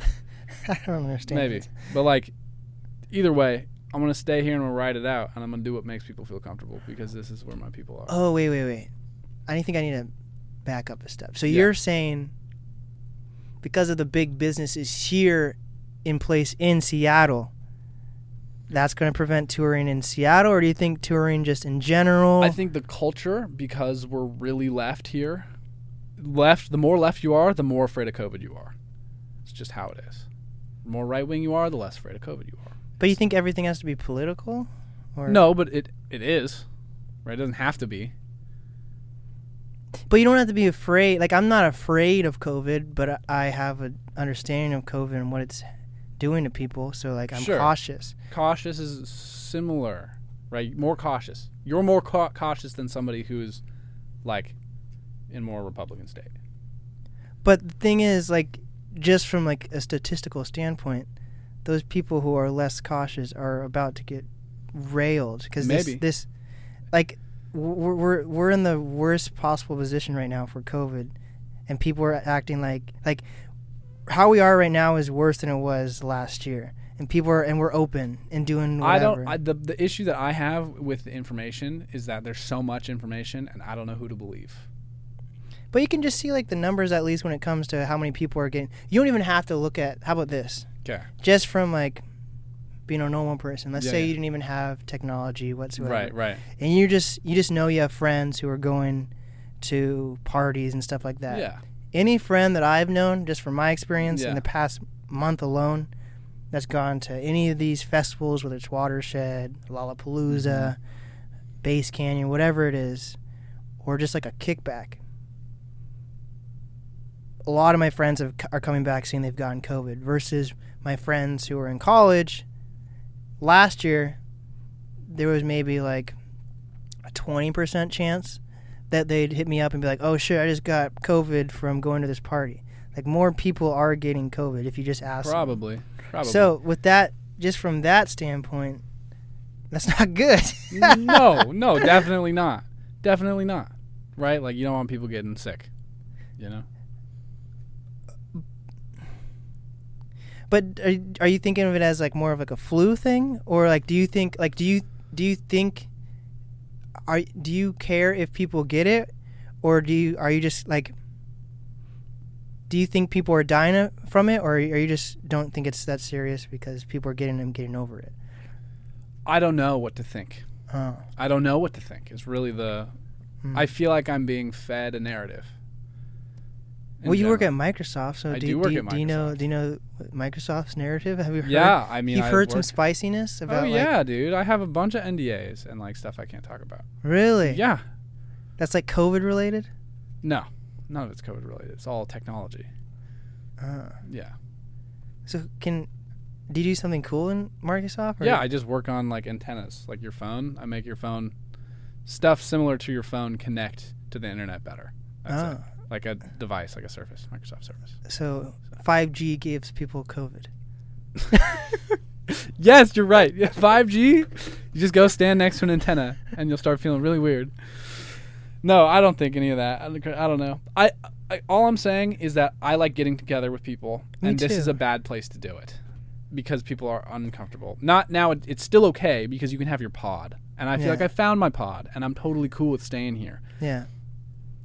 When that attitude of like, oh, like I'm really afraid of hanging out with my friends infects my pod, that's when I'll start being like, okay, we'll see. Maybe I have to leave. But why is it because it left? You think it's just because Seattle's a liberal city, that's why it's going to be more like that? Or do you think it has any connection with there being more tech businesses out here? I think it's all connected, right? Like the more internet connection you have, the more money you have, the more tech businesses, they're all related to like being more liberal, right? Like farmers, people who grow corn, people who live in the middle of nowhere, that's generally more Republican, right? Smaller communities, people who know like a total less number of people, are generally more Republican. And I don't think that is like a end all be all, right? Like there's plenty of people like I live in a liberal city, I hang out with mostly liberal people, but I have this like one weird kind of Republican view. You know what I mean? And I shouldn't be saying any of this on a podcast because I'm going to oust myself to all of my friends and they're going to fucking not like me. But like at the end of the day, I have to do what my like social group wants. So like, because I want to continue to be a part of that. So you don't think COVID will end because of like money reasons? And yeah, the control that it allows these technology companies to have over people. And it's like, so you think this is very yeah. So in a way, you could you're like trying to keep it together. I'm sorry. you could relate COVID and 9/11 to the same situation then, like how the government took advantage of what happened with 9/11 and used it to their advantage to be able to like track what everyone's doing, and you think people are using COVID as this huge Maybe worldwide disaster. Maybe. To Yeah, gain and some do more. I think 9/11 was fucking terrible, and do I think we should have airport security? Yes. Do I think COVID is fucking terrible, and we should all get vaccinated and wear masks? Yeah, sure. Like, maybe not to the extent that we do, but I think that like the safety measures are real. And But you know people who've had COVID, right? I don't. See, that's Do you? yeah. Who do you know? I know people who've like died. Yeah. Yeah, See, so I that's- don't. So I don't. So that's what I That's think the one, difference. Like that's the once I difference. know somebody who's died from it, then my entire viewpoint will shift. Right? Yeah, but that's why COVID's so effective right now. Not enough people, even though a lot of people have died from COVID, Yeah. not enough people know people that have died from it. And then once it becomes that serious, it's going to be too late. And then I once see. once people will I freak see. out to that extent, then if you think the government will already have those things I don't set even in think place. I know. don't think it's individual people, right? I think it's just like we're all kind of like one amoeba. We're like the human amoeba. We're all connected to each other. What and we're- about this? Do you think your technology idea, Okay. is this just the American bubble, or do you think this is going to affect like how the I have world no sees idea. it? I don't even know if what I believe is true, bro. I don't fucking care. I just try to live my life and be nice to the people around me. Yeah, At the end of the day. you seem like a nice, good guy. Okay. Like I'm just interested in your okay. ideas. But I feel like I'm not like judging I'm not you. like gonna like die on a stake for my ideas. If Yeah. that makes sense. Like my people in my social circle like come before any of my like ideological Right. ideas, and I think that is an important thing to say because I'm not like trying to stir the pot. right. You know what I mean? Like in general, I don't know. But overall, you've had some dope stuff. You've done some dope stuff during COVID. Like you picked up Sure. parkour, you picked up rock climbing, Yeah. you made some dope Coping music. mechanisms. Yeah. Like Yeah. It's good. I mean, I'm gonna go out to the bars tonight, so there we go. yeah. Do you go to local shows at all just to go? I might go to the Fremont Friday. It's probably over by now. Oh shit! What time? It's getting dark. But There's no light in here. yeah, I don't know. Fremont's Friday. I haven't been to a single one. I'd like to go, Really? but then Martial Law that Band. cautiousness. You know? Yeah, right, exactly. The Martial Law Band, they like had this whole thing. They had this float that they were performing on during Yeah. COVID, and then they like made it. You know about it? Yeah, I was basically, short story. Mm-hmm. I was, out of just the kindness of my heart, I Yeah. wanted to create like a documentary of everything they did during the pandemic. Cool. But there was like some creative differences, and I decided it was the best just to release everything I had done as a podcast episode. So basically, everything that the beginning of everything I wanted to do, it was a way bigger project. But Yeah. I could just see things not going how I wanted it to go. Yeah. So I just released it as a podcast episode, and it's up on the YouTube. On the YouTube. On the YouTube. But yeah, I've been following everything they've been doing. I love Marshall. And the funny thing is, I've only met Marshall realistically like 3 or 4 times. Mhm. But like we've done so many cool things together already. It's That's kind of dope. funny. It's a good beginning of a friendship. It sounds like. Yeah, there's That's just awesome. there's so many cool people in the Seattle area, and I feel like, I don't know, like I said, it's important to connect all these cool people with each other, because I don't think it's people not wanting to know these other genres or other people. It's just I Yeah. don't think you're part of your bubble, especially during COVID. Yeah. Do you see yourself staying in Seattle? Bro, I got fucking Seattle tatted on my leg. Let's so- see it. God, it's like the full-on spacing. on Whoa, dude, that's sick. everything. Yeah. So I think The I'm. Smith Tower too. Yeah. Nice. So I think I'm here to stay. You think you're but, just- dude, that makes me happy. That Yeah. makes me happy. Good stuff. I think there's a lot of potential here, and like I already do stuff to make sure I don't get stuck in like the local circle jerk and everything. Like yeah. What is the local Mm. circle jerk? like there's artists that have been like making music for like 10+ years and haven't Mhm. gone anywhere, or people, or like you think there's these like icons or like Mm. huge people. Mm-hmm. This is the biggest thing in my opinion. Yeah. How Seattle is set up. This might be every city. There's like how I've seen just the hip hop side at least. I really do kind of feel like bands and the pop artists. I enjoy them more because I feel like there's less ego involved that I've seen so far. Sure, at yeah. least. But for the hip hop at least, like I've always heard of like all these like major like icons or gatekeepers in Seattle. Yeah. And I've talked to these, and I've talked to a lot of these people, and I'm like, you guys are cool, but you're just normal people, and you don't have any answers that I need to become successful. right. So well, that's the thing, is nobody knows what the fuck's going on. In Seattle, at least. In LA. No.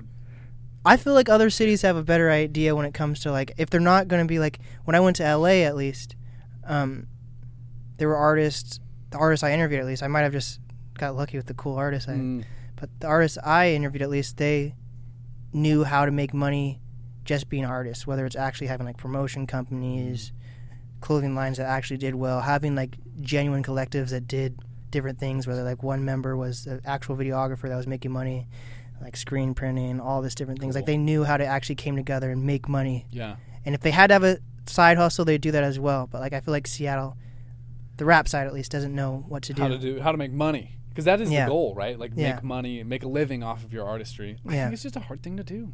I don't think so. I don't think so. I don't think it's a hard thing to do. Maybe it's a hard thing to do here. I'm 20 and I have no experience in the music industry except for this past 2 years. I'd and say you're relatively experienced in your own way. Well, I appreciate that. Yeah. I feel like this only took me 2 years to become a podcast producer, and that's like been one of my main goals. But this is the beginning of like a podcast, right? Like, you're still at like very true, right? Like, very is true. Is that where you feel like you're at, or but the thing is, how far do you want to take this? That's the thing. I feel like people get stuck with what they want to do, and then they kind of get tunnel vision, and they realize it's not working, but they've put everything into that. Yes. So they fuck themselves, whether they haven't gone to college or they went to college for something that they didn't love, so they have that debt, but they still want to be an artist or whatever it is. Yeah. Like, there's so many like things. There's so many excuses, but there's also a lot of things that are genuinely like, how do you work around that shit? But like, I created the podcast as like a resume. That was the only thing I really created it for. So anything I've done since then is a plus. But I know I want to be in media, and this is like a genuine like media job. Yeah. So, but like, isn't it crazy? What the fuck just turned off? That's dope. Yeah, you should figure out how to turn that off sooner. Yeah, but it won't pick up at all. But for people that aren't in the studio, there's like this humming, and now it's gone, and now it's I didn't even notice it. Now that it's gone, I'm like, I feel like that's craziness. Yeah. But I created the podcast because I wanted to be in radio until I realized radio was not what I wanted to do. But I literally created my podcast because I didn't want to go to school, and I thought I could impress the radio hosts by creating a podcast. Yeah. That's about it. So anything after that is kind of a plus. So if my podcast never blows up, but I'm already doing other cool shit, then cool. I just know I want to be in media, and so far I've learned so much stuff through my podcast. Like better communication skills, how to do video editing, how to do videos, how to do graphic design, how to set up websites, how to set up business emails, how to send emails, like how to connect with people. Like, dude, I feel like this is an outside perspective, but I could see you riding this thing to the top. Yeah, you know? I hope so. That would be dope. But like, I don't want. You're not anyone... like tied to it. Right. Yeah. Right. That's how I felt about my musical journey. Was I was like writing it, and then at a certain point I was like, dog, I gotta jump ship on this. But it's not sad for you though. Not even a little bit. But so, did you ever feel like you were 100% into it though? Yeah. Yeah, when I was 23 and a half, maybe 24, early 24. I'm 25 now. I was sold. I was like, this is what I want to do. I'd worked a couple jobs out of college, and I was like, you know what? Like, this is it for me. Like, I'm going to be a musician. I'm going to put all my eggs in one basket. So I did. I sang this whole album. And I put it out on Spotify, just whatever. And because I didn't really know how to promote. Like, a promotion has never been I've never been that passionate about it. And it's a super important part of the musical process, right? Like, the reason I listen to something or the reason I watch something, it doesn't even matter if it's that good. It's because it's like a connection. Like, everyone, like, oh, like 20 million people have seen this. Like, there's some value there, right? Like, and the more popular something is, in a sense, like, doesn't even matter what it is, the more value it has, because that allows you to connect with other people's experience more, right? If you spend your entire life watching videos on YouTube that have one view, you can't talk to anybody. You'll be like, you want to like watch hey, you seen that Minecraft video, videos. right? Like, Whatever it you is. know, like, but that goes for like anything. Like if you do a completely different thing, that could be interesting too in a way. I don't know. That's just kind of how I conceptualize it in a very unclear way. But yeah, I think Do you think you lost friends because you were so focused in music? I did. Okay. I did. Well, I didn't lose friends, but I put unnecessary stress on relationships that I wish that looking back, well, it's the lesson that I learned was that like people come first. Like, Yeah. the people are the reason have any success in the first place, right? Like you never are successful on your own. It never, ever happens. There's the people who are successful were lucky and had the right people around them. And you know what I mean? Just happened. There's so many talented people that just don't have the like magic formula. And you listen to their music or whatever, and you're like, this is fucking amazing. This is better than anything I've heard on the radio. But like, no one's heard of you. Yeah. Why not? And sometimes it's because they're a dick. Most of the time, it's because they're a dick. You know? Yeah. Sometimes it's because they just got unlucky. You know? But Or nowadays, they just don't know how to market. right. So what happened? You released your project on Spotify. I released my project on Spotify. Nobody listened to it. Surprise, surprise. My thought was like, I'll just put this music out. Maybe somebody will hear it. And then they'll be like, hey, like, I really believe in this, but I can see you don't have a marketing effort. Would you be interested in XYZ? Maybe I can help you out. You know, because you put something out there. But there's a million beautiful things that ended up happening from that album. Things never go how I plan, right? Like, so, just, it's just how it goes. But because, do you have a plan or you... Fuck no. See, that's why things aren't going how you plan. What? Baby. Yeah. No, you're right. We'll get You're this right. figured out, You're man. right, dog. No, you're right. You're part of the NAS community now. Hey. We got this. Take So, care of me. then what about the "Don't Let It Go" song? Like, Don't let me go. how did that get So successful? when I was younger, I had a plan, and I knew what to do. Right, I wanted to. There were these YouTube blogs. I spent a lot of time like reaching out to these YouTube blogs, and that was Faded Records picked up this small EDM label, Yeah. picked up this song, "Don't Let Me Go."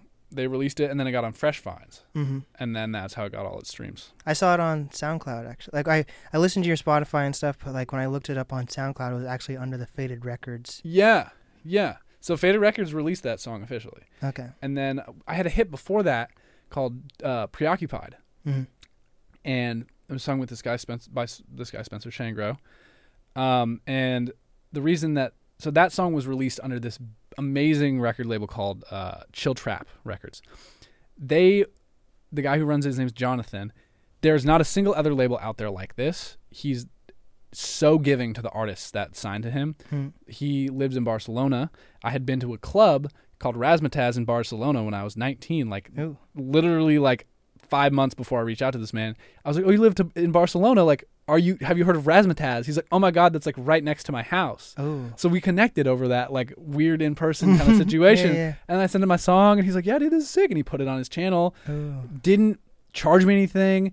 Like, I don't know. Like, let me release it on my own like stuff. Like, he was just the best guy. And then it did like 200,000 streams, And it was like, Damn. that was like my first hit. And so from there, I kind of was like, okay, I'm going to just do this. And that worked for a while, but then the landscape changed. I went to college. I was in a serious relationship. Like, my music wasn't my priority. So, and neither was marketing. And I always got into music to like express myself and like, enjoy the like creativity side of it. And you don't need to be famous to do that. Right. So that was never my goal.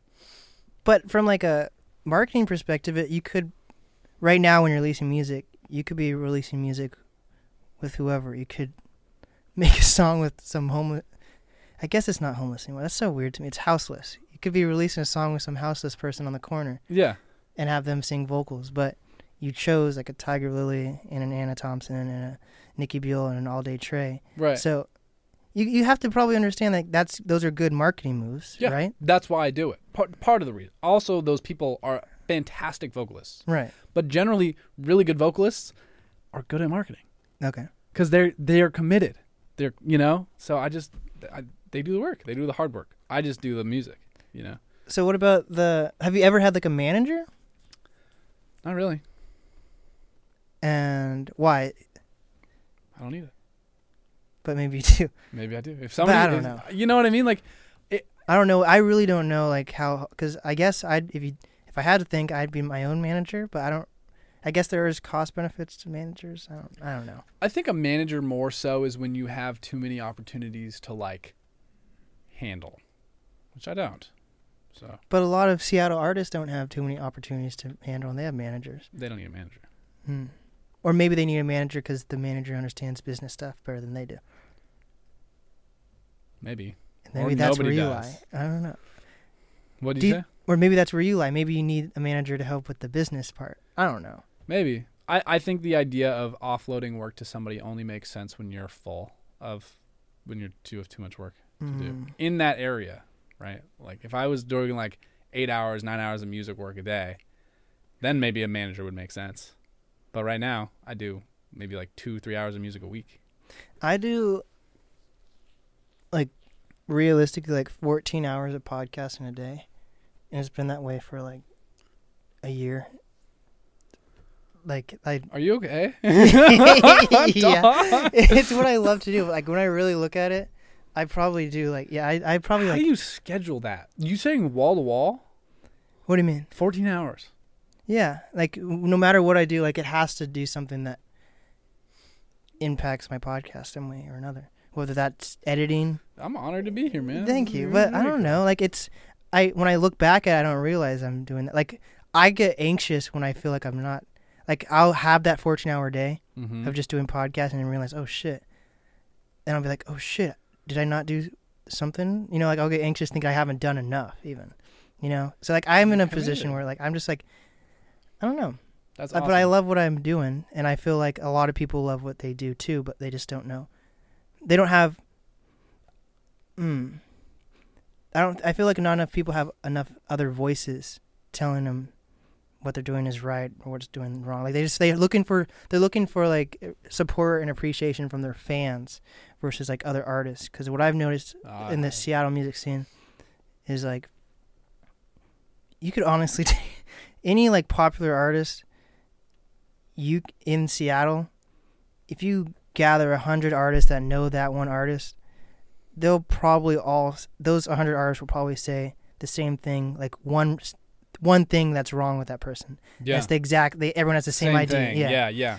But they all know that artist and they're all friends with that artist, but they won't say that one thing that's on everyone's mind. Well, the thing is, even if you say that to the person, like everybody's there, and there's that artist there that everyone's talking about in this scenario, and everybody's like, "Yo, dude, like, your marketing, figure that out, right?" That person may or may not listen. Right. And you know what happens? They're never going to be successful. Like, that's the thing. But that's what's so sad to me. But you got to understand that artistic success is not always the goal. But people, if you ask anyone that's performing at concert venues right now, they obviously want to make money and be able to live off their like you don't have to be a Drake whatsoever. Yeah. But like there's just so many little things that I notice that people are just not telling other people. But I'm still like I do what I can to help people. But at the end of the day, I'm still fucking only 20 and only have 2 years of experience. Who am I to tell? Turn 23 and do this for another 3 years, and you will be the guy. You will be the guy. You know what I mean? But I don't know. I think music in Seattle is dope. I just feel like there's so many like simple. It's even outside of music, just in general, people. There's like so many little things people can do to better themselves that people don't tell each other. Well, I think I've written about this recently because I've gotten into writing a little bit. Ooh, that's dope. It is fun. Dude, I've been trying to learn how to do the like touch typing where you don't look at your. Oh. I'm terrible at it. I used to just This fucking, what are those like like in court when they have the person that just. Yeah. That's crazy. That's just insane. Because like it's fun to be able to express yourself in a coherent way, and then you'll be able to share it, that kind of stuff. So, I love writing, but what I was expressing was that everybody kind of knows the stuff that they need to do, especially as you get older, right? Like, you gotta drink enough water, you gotta take care of yourself, like you gotta go for exercise, you gotta like trim your fingernails, you gotta take a shower, brush your teeth, put on deodorant. Do your makeup maybe, whatever, take care of yourself, see your friends, make that money, go to your job, whatever, eat healthy, right? Like, express yourself through music. Like, there's a million things that, you need to do at any one moment. And I think that like you can only fit so much into your life. So you have to pick, you know, and like, Or I feel like a lot of people are lazy-minded.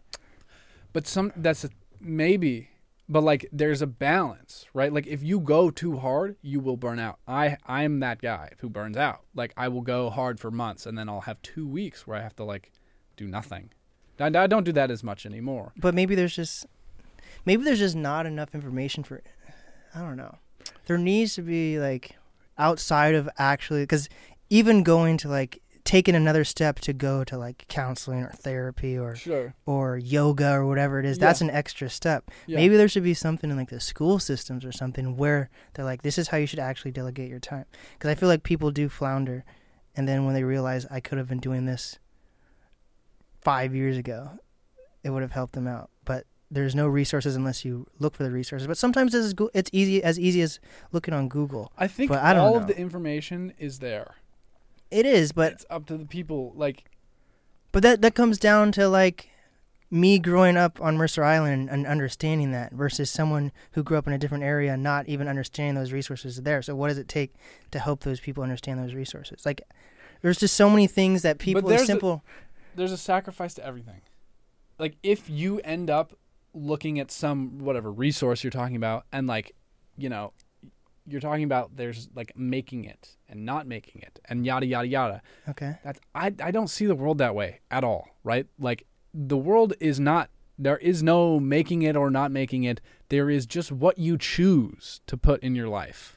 But everyone has goals and aspirations, and they've deep down, if you can even ask like a 60-year-old what their goals and aspirations were, and they probably had that same goal, and just something along the way they either failed or whatever. Like Maybe, or maybe it's more complicated than that. Maybe like people realize that the things that they aspired to do as kids, it did not make them happy as adults. okay, that's very true too. Yeah. Like I know my mom, she wanted to be an actor or a singer, you know, but she's like, Or no, see, which then one was it? I don't, both. she liked theater and stuff, and she played the flute too, you know. Ooh, I played clarinet. Sick. But she got older and she had kids, and then she was happy doing that. And that kid conversation is a whole other thing in itself too, though. Yes, You know? yeah, it is, you know. So yeah, I think that that's the thing is like if you really examine someone's life, what they do moment to moment is what makes up their life. And like that's how I examine my life is I think about what am I doing moment to moment? Like would I do it again, you know? But a lot of people don't think like that, and then they're just wasting those moments. Like, I think that's smart. Some people might think it's fucking But anxiety driven to like think like that. yeah, it may be. But And I think you sometimes should think like that. Not enough people think like that, I feel like. maybe, but I think that there's drawbacks to thinking like that. Like when I'm doing something that I don't deem of value, like if I'm watching, for me it's all media consumption. Like I don't think that is a value added activity for my life, but partially because I think I have a problem with it, just like a moderation problem. Uh-huh. I'm really hard on myself, and I beat myself up, and I spiral really hard if I'm doing activities that I don't deem valuable. Whereas if somebody who's a little bit more laissez-faire with the way they live their life, they could be doing things that aren't, you know, value added in my worldview and be totally happy and be fine and just be chilling. But that's just like ignorance is bliss versus actually like dealing with their issues. Like Yeah. if you know what your issues are, then why don't, if it's media or whatever, then why don't you just delegate a certain hour or space? If it was that easy, I'd do it. But that's the thing with anything that like is not, I wouldn't want to say addicting, but it is in a sense. It's like It's society and those oppressive forces above us. Yeah, I don't know. I mean, like, I don't claim. I just think that like it's an even playing field. It's all neutral. Like, just you know, right? Just do that. Just hang. We'll figure. I think Seattle will figure it out. I feel like artists, even I do, Mm-hmm. get caught up in like the artist community and forget there's like just a whole nother. Yeah, dude. Normal people are sick. I fuck with normal people, like Yeah. not artists. Yeah. You know, because I used to be an artist and I used to be like, oh, this fucking just go there 9 to 5s and they fucking go on hikes and no, way more complicated. Yeah. Right? Like, But I don't know. So you still probably have aspirations to do well in music, though. I do. That's good then. No, Yeah. You got it. Maybe. I think so. Okay. Yeah. Sure. Well, are there any other topics you'd like to touch on, sir? Sir. Yeah, I do. You have any questions for me? I do. I have a lot of questions for you. Mostly about your relationships. Oh, no. I feel like that's private. Exactly. Maybe we can end the podcast? Sure, whatever. Ask me one question that's not relationship based. Okay. There we go. I feel like it's important to keep, like, I don't know, that's just me. Like, relationships are separate from media. I don't know. Everyone has different ideas on that works. Yeah, I agree. But yeah. If you were to go to college, what would you have gone to college for? Oh, shit. This is a funny story. I went to college for a day. Well, for 30 minutes. Okay. So, I grew up. I moved out of my house when I was like 18. Mm-hmm. My birthday's in November. I moved out in January, so I still had the rest of my senior year. And when I was living at my house, I had these like ridiculous rules that made no sense, and like my family was like, "You're gonna be a." This is the but this is the funniest shit. Like I know it's like this is kind of like a stereotype, but yeah. So my family would say I was going to be a doctor, even though I don't even like science or math. Yeah. So it made no sense. So like I was kind of like told I was going to be a doctor or something with no background whatsoever. So right. for like up until my senior year, I was kind of like floundering. The best decision I made in high school before senior year was dropping out of like football to actually get an actual job, because I'm You played football? Yeah, I'm a short guy, and like they didn't pick me for a lot of things. It was just wasting my time. Yeah. So the fact that I dropped out of football when I did and was able to get an actual job like a week later. Yeah. I feel like if I hadn't quit football, I wouldn't be here today with you even. Yeah. Butterfly effect. Yeah. But so I had January, February, March, April, May.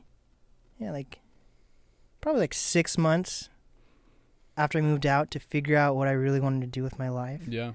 And I realized I wanted to do radio, but up until those 6 months, my parents had me apply for jobs.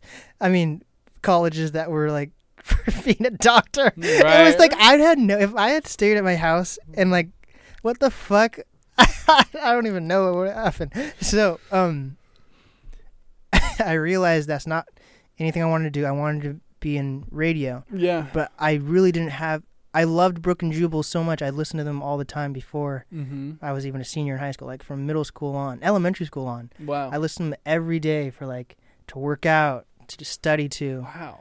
They were my alarm clock. I was obsessed with 92.5. And then in those 6 months, I interviewed them and I actually figured out what I wanted to do with my life. And as soon as I got that job, I was still a senior in high school, and I had gotten all my like colleges back at that point, and I had rearranged them, so I got in the ones I wanted to go to. Right. And I got accepted to all of them I wanted to go to, but I realized there's no radio broadcasting degree in Washington.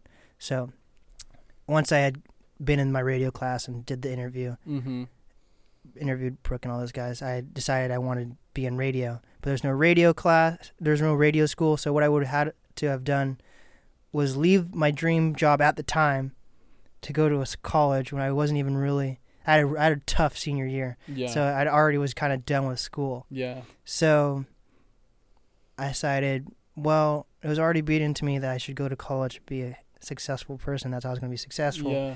So I signed up for Bellevue College to do like, what is it? Get your AA? Associate's degree. Like 2 years. Yeah. Yeah. And just get that, and then figure out after those 2 years if anything happened with the radio 92.5, or if I should leave to continue radio broadcasting school. So at least I'd be at the station for 2 years. Right. I go for 30 minutes. I go to all my classes just to meet the teachers. I'm just on the campus, just like breathing in like the school and just taking it in. And I was like, fuck this. I'm not going to school. I was literally there, just met all my teachers, and I was like, you know what? Fuck this. I had gotten scholarships to go to school. Wow. I had done all these like after school programs to get these scholarships too, and I was like, fuck this. I'm not going to school. So I don't know, man. Shit. So I respect, dude. There's very few people that I think know what they want to do out of high school. Yeah. So, congratulations. So if I had to go to school right now, it would literally just to be how to build up my podcast more. Like, so like graphic design, because I make like cover art and like little promo videos on my Instagram and stuff like that. But like I think it'd be cool. Talk to Anna about any of that? She's a great graphic designer. Really? Fantastic. I didn't know that. Yeah, because she doesn't go to school, so. Anna Thompson? She's going to Berkeley. Not anymore. Oh, she officially decided? Yeah, I think so. Wow. So shout out to Anna. Every time you click that, does it switch back and forth? Yeah. Damn, just slap. Oh man. Wow. I want a clicker. But anyways, if I was going to go to school, it'd be for like graphic design or something to help build my media. But I wouldn't go to. It would be like a trade thing. But I wouldn't be. But yeah. Wow. I'm impressed with your dedication because I always wish that I don't always wish, but I feel like I had it. I had that dedication, especially when I was like 20 or like 19. I was like, and then, it kind of left me a little bit, and I'm fine with that. But,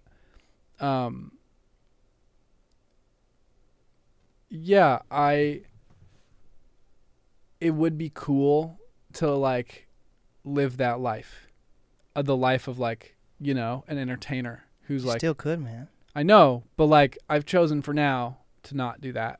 It could be like Macklemore. He was married and like, I think he had kids by the time.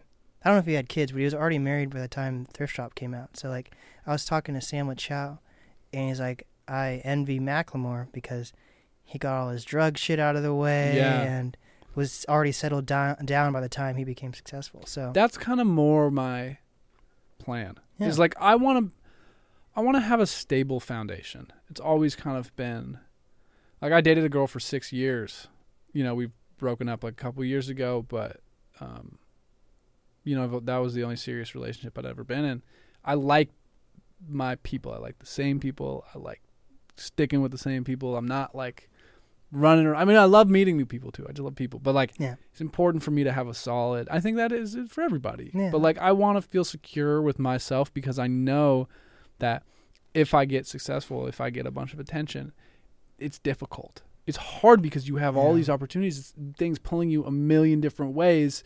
And if you just indulge in that, you can lose yourself. Yeah. Right. And I think that would happen to me. I think I already feel that, and I'm not popular like to the extremes of anybody who's like really killing it. So it's like, it just gets, I feel like when it comes, it's different doing like podcasts. I mean, like artist friends and stuff, like probably some of my closest artist friends, I probably don't know their deepest, darkest secrets or whatever, but like, I feel like a lot of like my super close friends, it's hard to like, it's not hard, but it can be annoying to meet just like normal friends again, or like being in a new relationship or whatever it is, because I feel like you have to like re-throw up everything. Yeah, you have to tell your story again, and you're like, this just, I don't want to be in this cycle. Why can't you just have the same people around? But like, exactly, that's what I think kind of sucks about, like, it doesn't suck, but like, it's a trip to like reintroduce yourself and just delve everything out again. It takes a lot of energy, and there's a reason that like people like the people they're with, and they stay around, they're comfortable with.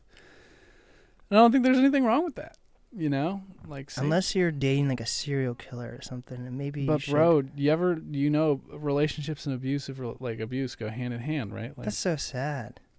It's just how it is. Damn, that's very true. Yeah. Well, it doesn't have to be true, but. No, most, I don't know if most, but there are plenty of very healthy relationships where both. There's a lot of bad ones too, but yeah. There's this guy, and he's pretty controversial, and I don't like, the problem that I have. Hitler. No. The problem I have when I bring up like a famous person who's kind of controversial is that I don't believe everything that this person says. I believe a very small percentage of the things that they say. Okay. But some of those things I think are interesting. Okay. And I think that when you talk, like when I mentioned Joe Rogan earlier, I'm not going to like ride into battle for Joe Rogan. Yeah, you know what I mean? I think he says a lot of dumbass, ignorant shit. But I also think that some of the stuff he says is interesting. Yeah, for sure. So there's like that. I feel like you get polarized based on like the people you bring up. And I just want to, anyway, so there's this guy. You say like Alex Jones or some shit? No. I've listened to Alex Jones once. I was like, poor guy, and moved on. Okay. But he's doing fine. He's fine. He'll be okay. No, there's a guy, Jordan Peterson. Okay, I've heard. You know Jordan Peterson? Yeah. Now he's a controversial guy. So why is it controversial? I've heard some of his stuff. I don't really know much about him, to be honest. Well, the girl that I dated for a while, she liked him, and I did too. We both liked him. He had a lot of but his values are generally a little more conservative. Fuck, I forgot why I was bringing it up because I gave that whole pitch on like sandbagging. I was like sandbagging my own shit. What were we talking about before that? Relationships and like meeting new people. Oh yeah, yes. So Jordan Peterson has this. He talked about this thing where it's like a good relationship is kind of like a little bit of butting heads. Because like everybody has like a little bit of self-interest. I mean, everybody's very self-interested. At the end of the day, like you have to eat, you have to drink water, like you consume to survive. And it's the same thing all the way out to a certain extent, right? You can give, but at the end of the day, like, I don't know, complicated. But relationships, you know, you like struggle with people you're really close with. Like it's easier to fight with them, right? Like, and I think that the problem is that everybody thinks that not everybody, but some people think that relationships are all rainbows, and of course they're not. And a big value of a relationship is the fact that you disagree and you have hard times. But for me, like the sticking through that is what makes a relationship valuable. It's not the like, it is the good times too, but it's like both, you know? And I think that when it makes it easier for me when I'm upset with somebody that I'm close with to remember like this is only happening because this is a super positive thing in my life. So like it gives me the patience to like make it through those hard times, and like I don't know, it just helps me to think that like that way. Well, when you look for a relationship, are you looking for someone who's normal or like an artist? I'm not looking for anything, man. Shit just happens. Yeah. You could be doing some parkour and you bump into some lady that's like just trying to walk her dog across the street. Exactly, like a little meet cute, like in the movies. Yeah. So. Yeah, that's my thoughts on like relationships. I think. What was your relationship with your family? Why'd you move out? Oh, it's a long story. Okay. But you don't have to tell it. I'm better for it, I feel like. Okay, you don't have to tell it now. That's fine. Yeah. After pod. Yeah. But yeah, I'm happy with every decision I've made. Yeah, that's surprising. Well, like happy meaning I feel like I'm better for it. Yeah. You know? Yeah. Like I don't regret. I don't know if I have any regretting decisions yet. I don't know. Like I think everything's. I like to think everything not to be like. I'm not one of those guys that connects everything together, but I feel like everything is like. It is. Okay. It can be like a butterfly effect. If I hadn't done whatever I did, I wouldn't be. There or here or. Wherever. Yeah. I think you learn a lot of valuable lessons from fucking up. So every time I've seriously fucked up, my life has gotten way better afterwards. So there we go. Yeah, there you go. That's the end right there. Yes, sir. This is what's the easiest way to reach you, Alex? Text me. His number is. I don't know. Glitching dude. out. I guess DM me. Instagram DMs. That'll work. I don't know. This man left me on red and didn't realize until I saw him again in person. Exactly. Honestly, the best way to reach me. See me in person. Like pull up at the parkour park. No, dude. We go climbing at Stone Gardens in Seattle and Bellevue. If you ever climb there, there we go. We'll see. I'll see. I doubt anybody does. There we go. This is fun. This is the NAS podcast with Alex. Fluency or both. Why not? And we did it. Yes.